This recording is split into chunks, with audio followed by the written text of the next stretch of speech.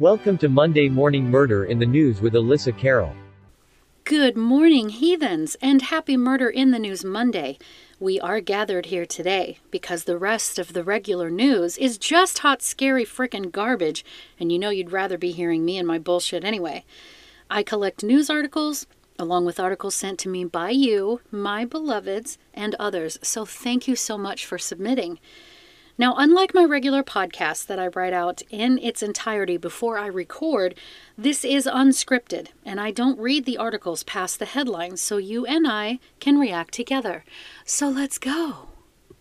Okay, our first article comes from PennLive.com, and the title reads, Central Pennsylvania Mother Charged After Police Find Kids and Deceased Father in Rat-Infested Home. So, an Adams County woman was charged Monday after police responded to her home for a reported death and found two children and their deceased father in a, quote, deplorable, rat-infested home. State police in Gettysburg were sent to the 120 block of West King Street in Littlestown Borough on November 2nd for a reported death. When officers arrived at the home around 4:30 p.m., they spoke to Kayla Marie Little, who lived in the home with her two children, ages 5 and 9, and her husband, according to the affidavit. So Little identified her deceased husband to troopers and said she had left the house around 8:30 a.m. to take the kids to school and then came home to find her husband dead. Now, wait a minute. 8:30 a.m. Officers arrived at the home at 4:30 p.m.? Interesting. Okay. Little gave troopers permission to enter the home, where they found trash, holes in the ceiling, and rats everywhere, including crawling on the man's body and in the children's room. Police found the deceased man in the bathroom, which had fecal matter on the walls and toilet, the affidavit says. The children's bedroom was connected to the bathroom where the man was found dead, the affidavit says. It did not list the man's cause of death, but the Adams County Coroner's Office told Fox 43 he died from natural causes. Little is charged with 1 felony and 1 misdemeanor count of endangering the welfare of children. Parent, guardian, other commits offense. Her preliminary hearing is scheduled for November 22nd. It's now the 26th, so, okay. I don't understand. Like, you need to just clean your house, you know? How hard is it to just clean your house? Like, I have depression and anxiety, and yet I force myself to clean my house. I digress. Our next article comes from Insider.com, Business Insider. Title reads, quote, Escaping Twin Flames, producer says Twin Flames universe founder Jeff Ian is just like NXIVM cult leader Keith Raniere in so many ways. So, it says, there's some bullet points here that says Cecilia Peck and Inbal Lesner are the producer and director behind the Netflix doc Escaping Twin Flames. So obviously I need to check that out. The pair previously made, quote, Seduced, a documentary about disgraced cult leader Keith Raniere and his group NXIVM, or NXIVM, which I have done a podcast on, by the way. Peck and Lesnar say there's little difference between Twin Flames universe leader Jeff and Raniere. So director Cecilia Peck and producer Inbal Lesnar, they know cults. They've been following high-control groups, most notably NXIVM and Twin Flames Universe, for the better part of a decade, and their diligence has resulted in 2 of the most captivating documentaries of the last few years.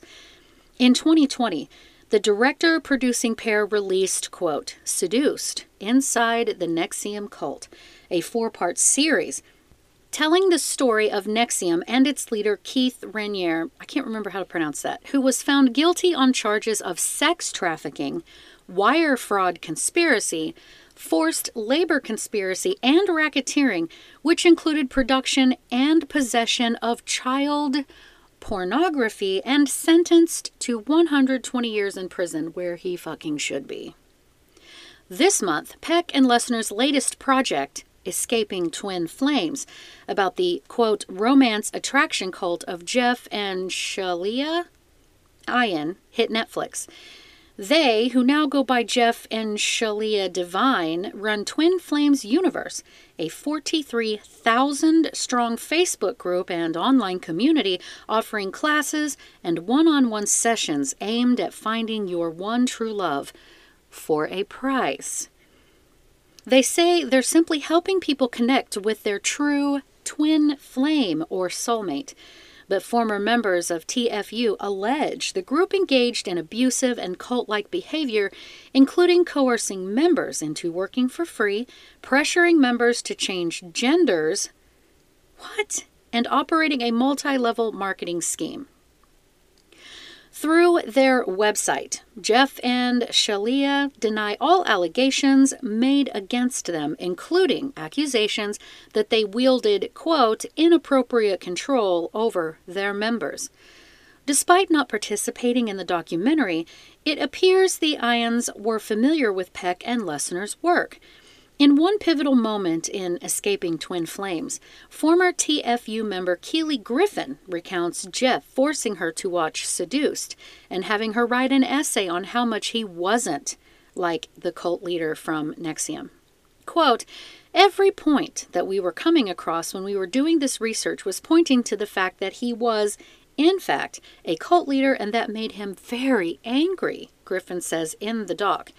It's Lesner's favorite moment in the series. Quote, it's incredible to see that our work really has an impact already, that Keely watched Seduced, and that was the beginning of her awakening and waking up to understand that Jeff was just like Keith in so many ways, Lesner tells Business Insider. The fact that he assigned her to watch this movie is bonkers, but it's poetic justice, perhaps. Having his followers watch Seduced, says Peck, quote, is a sign of his kind of malignant narcissism and his delusions, end quote. It's also proof that Jeff was at least aware of Keith and NXIVM and familiar with his methods of coercive control. While Keith was selling personal development programs and Ian is selling Twin Flame Connection, both NXIVM and Twin Flames are, quote, the very typical common elements of high control groups or cults, which are excessive devotion to a leader where no questioning or criticism is tolerated and disdain for people who are not members of the group, Peck says. They were exactly the same down to some of the exercises and teachings that were used in both. So I wonder if the Twin Flames people just paid attention to the NXIVM group. Neither high-control group, Lesner says, has a particularly original approach. Quote, they're an amalgam, a hybrid of other psychological tools and other cult tools that they both learned and found and adopted, co-opted, to their respective groups. End quote. Both NXIVM and Twin Flames employed self-critical exercises to break members down and get them questioning their sense of self. In TFU, that's Twin Flames Universe, members are taught the mirror exercise, which is a form of self-talk in which people are told to take criticism of others and place it back on themselves. The aim for both is to break people down and make them believe they need the group to feel whole. The narrative becomes about what's wrong with me and how many expensive classes and coaching sessions do I need to purchase to fix myself. So the groups flourish because of a potent combination of charismatic leader and constant message reinforcement. Quote, what some people may lose when watching the series is these things that Jeff is saying that seem so outrageous, same as with Keith, are not said on their own, Lesner says. They're not said in a vacuum. These members were encouraged to watch these 90-minute lessons or classes every day. Another word for it, really, is grooming, says Peck, and I agree with that. Both Peck and Lesner urge viewers to watch Escaping Twin Flames with compassion for current and former members of TFU. And side note, yes, I definitely think that we need to tread softly and kindly with people that are trying to deprogram out of cults because, They didn't get in there in one day. It's not going to take one day to get them out, Quote, "It's easy for the viewer to say, oh, I would never believe this," Lesnar says, "but there's an intentional technique there of breaking down your boundaries and making you accept things that are unacceptable." End quote. So Escaping Twin Flames is out now on Netflix. I've not seen it, so I don't know that I can vouch for it, but I'm sure it's probably quite good. Our next article comes from nypost.com or the New York Post, and the title reads, "Missing Mom of 4 Found Dead in Estranged Husband's Storage Unit," says the cops. So looking at Florida, mother of 4, who had been missing for a week, was discovered shot dead inside a storage unit belonging to her estranged husband, a convicted killer, FYI, who is now considered the prime suspect in her murder, authorities said. The decomposing body of Shakira Rucker, 37, was recovered Saturday at the self-storage facility on Wiggins Road in Apopka, the Orange County Sheriff's Office announced in a press release. The woman's death is being investigated as a homicide. Well, no shit. Quote, "My heart breaks. I can't imagine the pain and suffering her family have been enduring this past week," Sheriff John Mina said during a press conference Sunday. Quote, "We're all hoping for a different outcome." We were all hoping for a different outcome, my bad. The grim find came after an intense search across 4 counties that involved officers from multiple law enforcement agencies assisted by the FBI, working 16 to 18-hour days to track down the missing mom, officials said. Quote, "It's not the outcome we expected, but there's a little bit of closure for Shakira's family," Winter Springs Police Chief Matthew Tracht said Sunday. Deputies had just wrapped up a search for Rucker in Mount Dora Saturday afternoon when they received a call from someone reporting, quote, "a smell emanating from one of the units at the self-storage in Apopka, Mina said. Rucker appeared to have been shot multiple times inside the storage unit, Mina said, adding that a full autopsy will be performed to determine the exact cause of death. Corey Hill, 51, Rucker's estranged husband, is the sole suspect and will eventually be charged with her murder. The man has not been cooperative with the investigation, and the unit where Rucker was found dead was registered to him. I mean, really, do they need? Innocent till proven guilty, blah, blah, blah, allegedly. But, we all know he did it. Quote, "Corey Hill could have stopped a lot of that pain and suffering by talking to investigators in the very beginning instead of putting them through this week-long nightmare," the sheriff said. The storage unit was registered to him. He had to have known that we would eventually find her in there, so it's very, very disappointing. Rutger was last seen on the night of November 11th with Hill in a restaurant in Polk County. And then there's a security picture, so it's kind of grainy and fuzzy, but they're together. It almost seems like she kind of looks like she's not particularly happy to be walking beside him, but, that's just speculation. Her family said they last heard from the woman when she told them she was going to pick up food. Last week, cops released a surveillance photo of Rucker and Hill together at the restaurant and named the 51-year-old man a person of interest in the woman's disappearance. Just hours after Rucker's last known sighting, Hill allegedly went to the home of his ex-girlfriend, Angel Milligan, and opened fire. Quote, "I heard gunfire. I felt 2 of them pass by my face, went running in fear for my life," Milligan told WESH.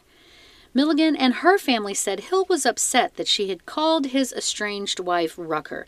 She also claimed that the man threatened her by saying, "Don't run now, I'm going to kill you." Following the shooting, Hill was booked into the Orange County Jail on 4 counts of attempted murder. He was already in custody for that when Rucker's body was found. Hill's criminal record includes a previous murder conviction stemming from a 1992 shooting in Virginia that killed the man who had stolen Hill's car with his baby daughter inside. Well, see, now that's that gray area, right? someone steals your vehicle with your child inside. I mean, have you guys, side note obviously, but have you guys seen sort of the TikTok or the reel or whatever, the meme where all these new moms they ask these new moms, would you kill for your child? And they're like, no, no. John Wick right here. I will John Wick somebody again. So Hill was sentenced to 20 years in prison and was released in 2005. According to court records, he moved to Orlando in 2016. And that's the end of that article. Well, I'm sure he killed her. I'm sure that he did. Innocent till proven guilty, right? Okay. So our next article is also from the NewYorkPost.com. Title reads, Cops believe torso found on New York City beach may be vanished Irish filmmaker, says sources. This is news to me. So, police believe the human torso found on a Queens beach may be the corpse of acclaimed Irish filmmaker and photographer Ross McDonnell, who vanished more than a week ago, sources told The Post. Authorities are waiting for DNA test results to come back before they make an official announcement or pronouncement, law enforcement sources said.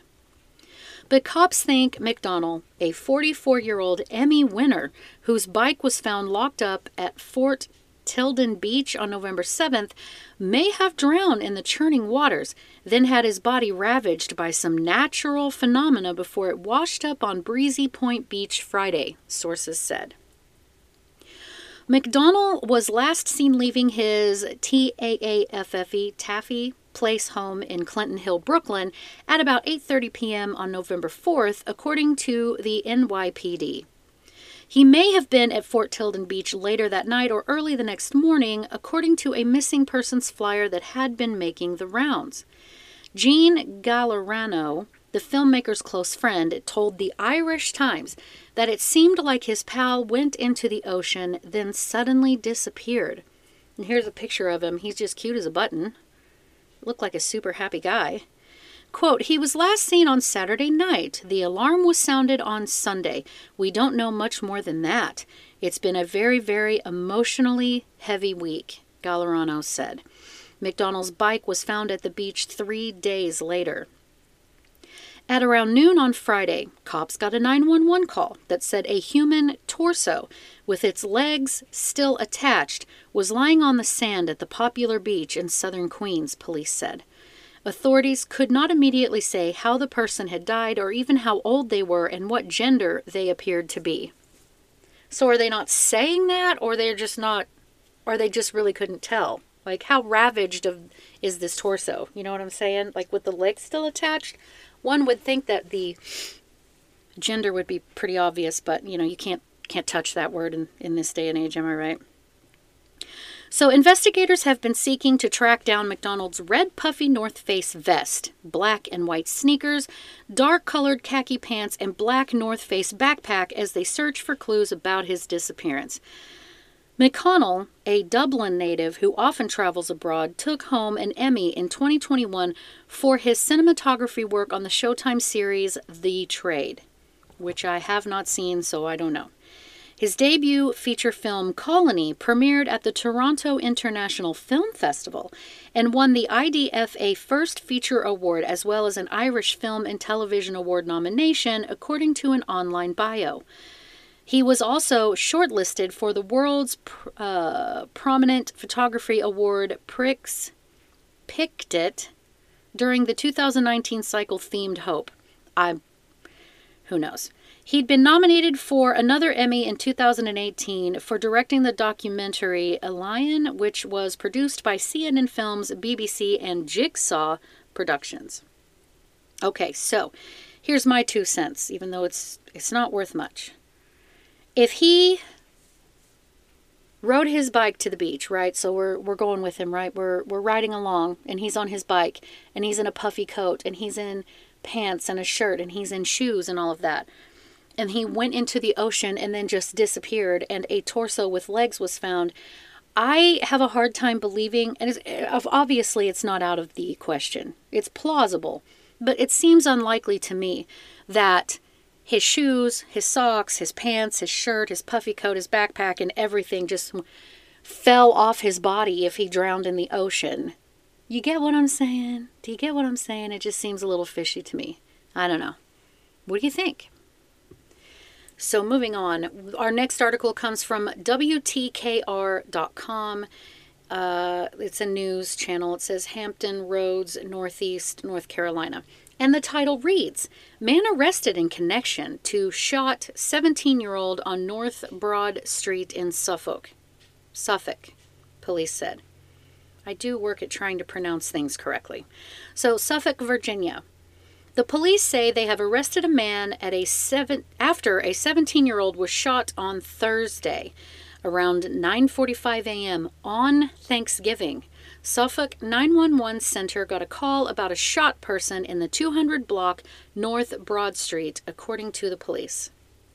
So, Fire and Rescue treated a 17-year-old male at the scene and transported him to a local hospital with non-life-threatening injuries, according to the police department.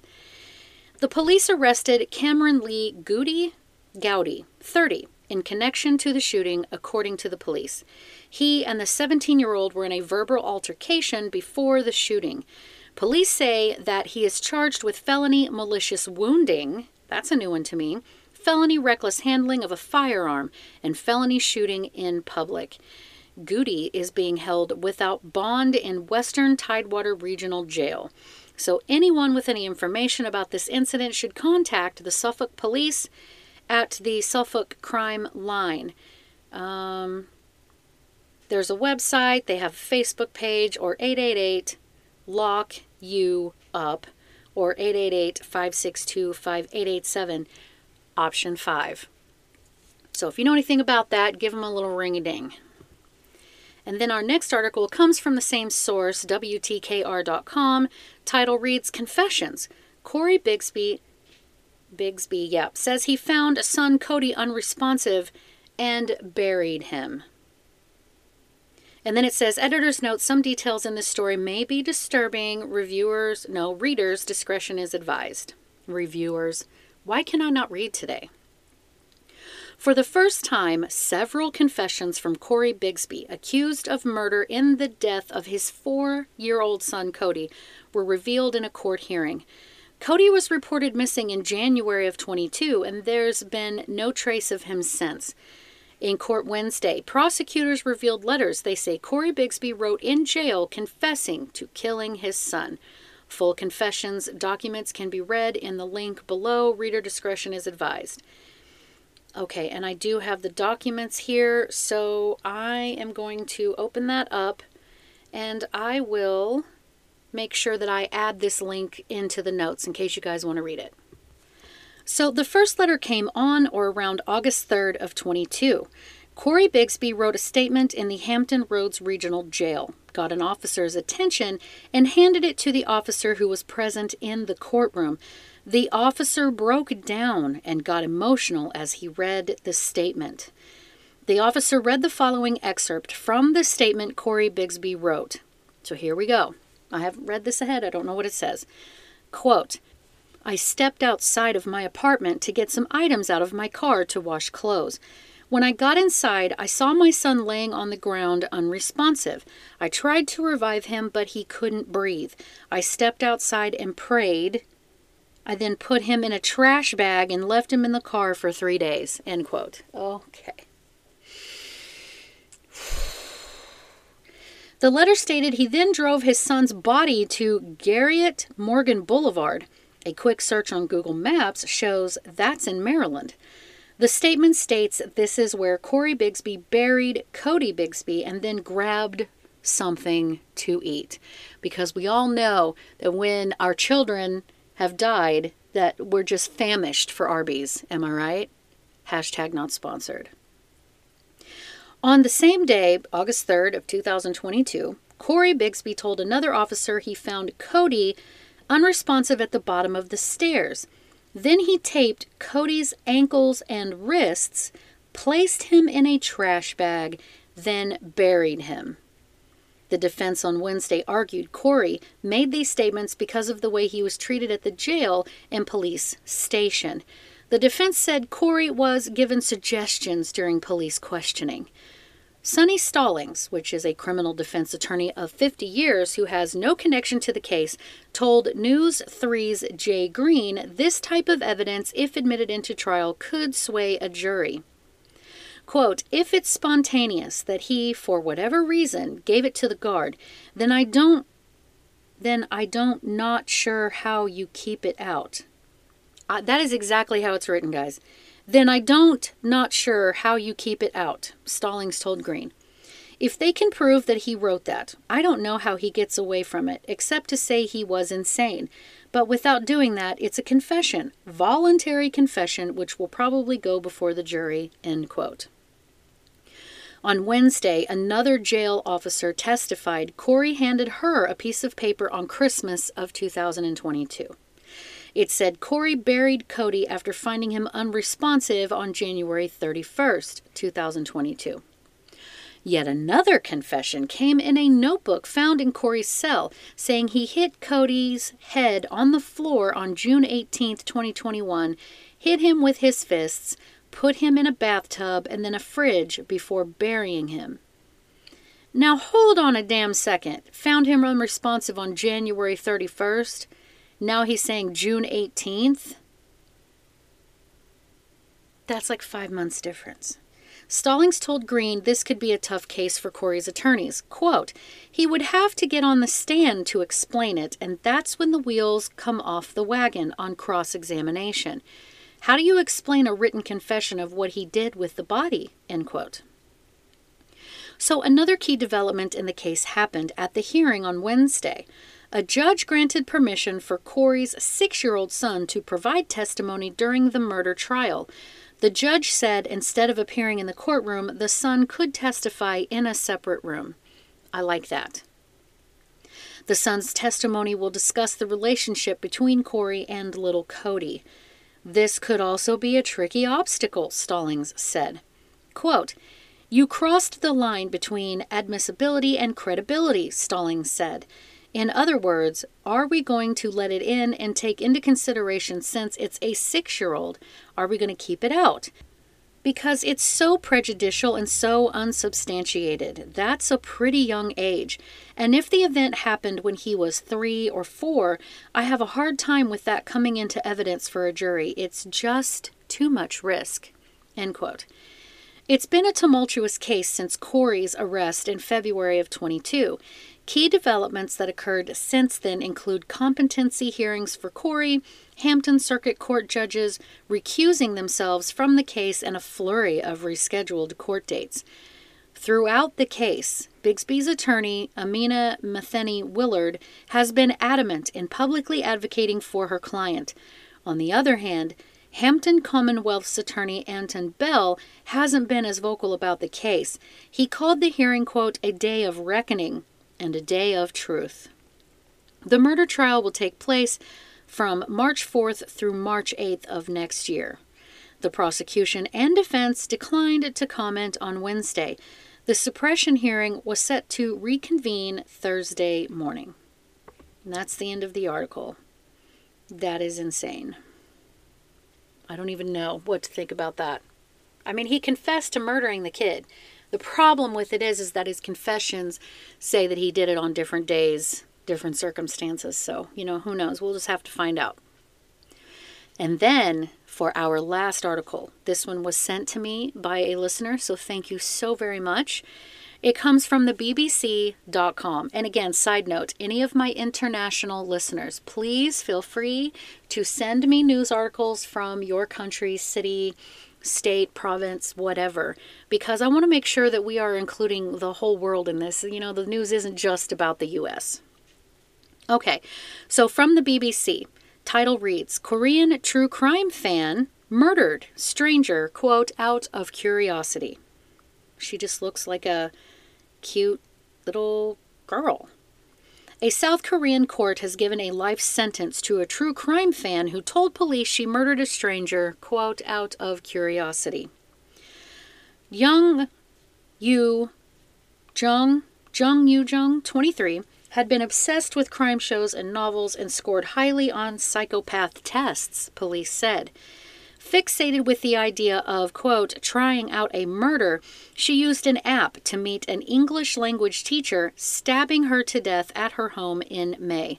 The brutal killing shocked South Korea. Prosecutors had asked for the death penalty, a request typically reserved for the gravest of offenses. They told the court that she, an unemployed loner who lived with her grandfather, had looked for victims for months using an online tutoring app to find a target. She contacted more than 50 people and favored women, asking them if they conducted their lessons at home. So in May, posing as the mother of a high school student who needed English lessons, she contacted the 26-year-old victim who lived in the southeastern city of Busan. Her identity has not been disclosed by the police. Young then showed up at the tutor's house dressed in a school uniform she had bought online. After the teacher let her in, she attacked the woman, stabbing her more than 100 times, continuing the frenzied attack even after the victim had died. She then dismembered the woman's body and took a taxi ride to dump some of the remains in remote parkland near a river north of the city.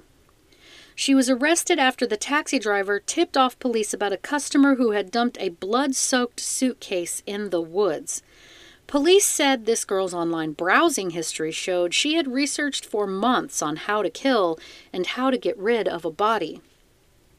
But she was also careless, police said, and took no effort to avoid CCTV cameras, which captured her entering and leaving the tutor's home several times. On Friday, a sentencing judge in the Busan District Court said the killing had, quote, spread fear in society that one can become a victim for no reason and incited a general distrust among the community. This girl confessed to the crime in June, pleaded for a more lenient sentence, saying she had suffered hallucinations and other mental disorders at the time.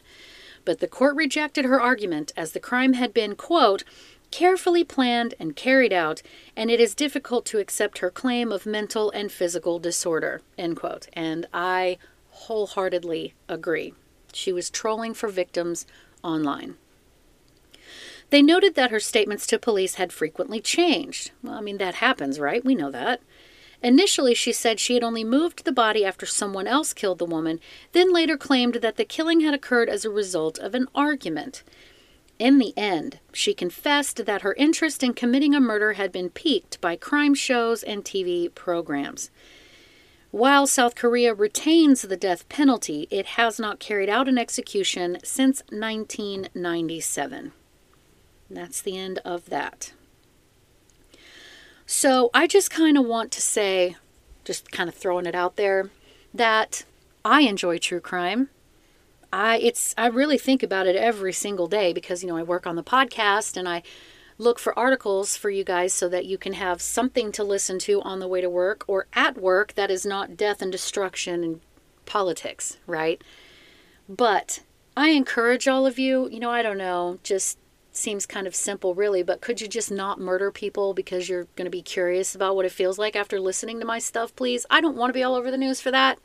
Please and thank you. But I know you guys are very well behaved, at least usually. So with that, we have survived, those of us in the States and who also celebrate Thanksgiving, we survived that. If you tolerated your family with little to no drama, then congratulations. You get a big, beautiful gold star from Alyssa. Congrats. Those of you who didn't celebrate, that's okay. It is just another day after all. And those of us who have gone zero contact with our families, or at least most of our families, then it can be a time that's very difficult and lonely. But I just want you guys to know that I care about you. And even when I'm celebrating a holiday with my household, just understand that I'm thinking about all of you guys too. I really am. And just know that my family, or the very handful of people that I see on holidays, very much get to hear all about you guys too. So I'm sure they love it. But anyway, thank you so much for listening, guys. Those of you that worked the weekend, I will say this. I'll try to remember to say it every time because I want you to know that we do appreciate you working. I know not having weekends off sucks, but we do appreciate your sacrifice. Thank you so much, guys, for listening. I love you guys so, so much. Have a good week.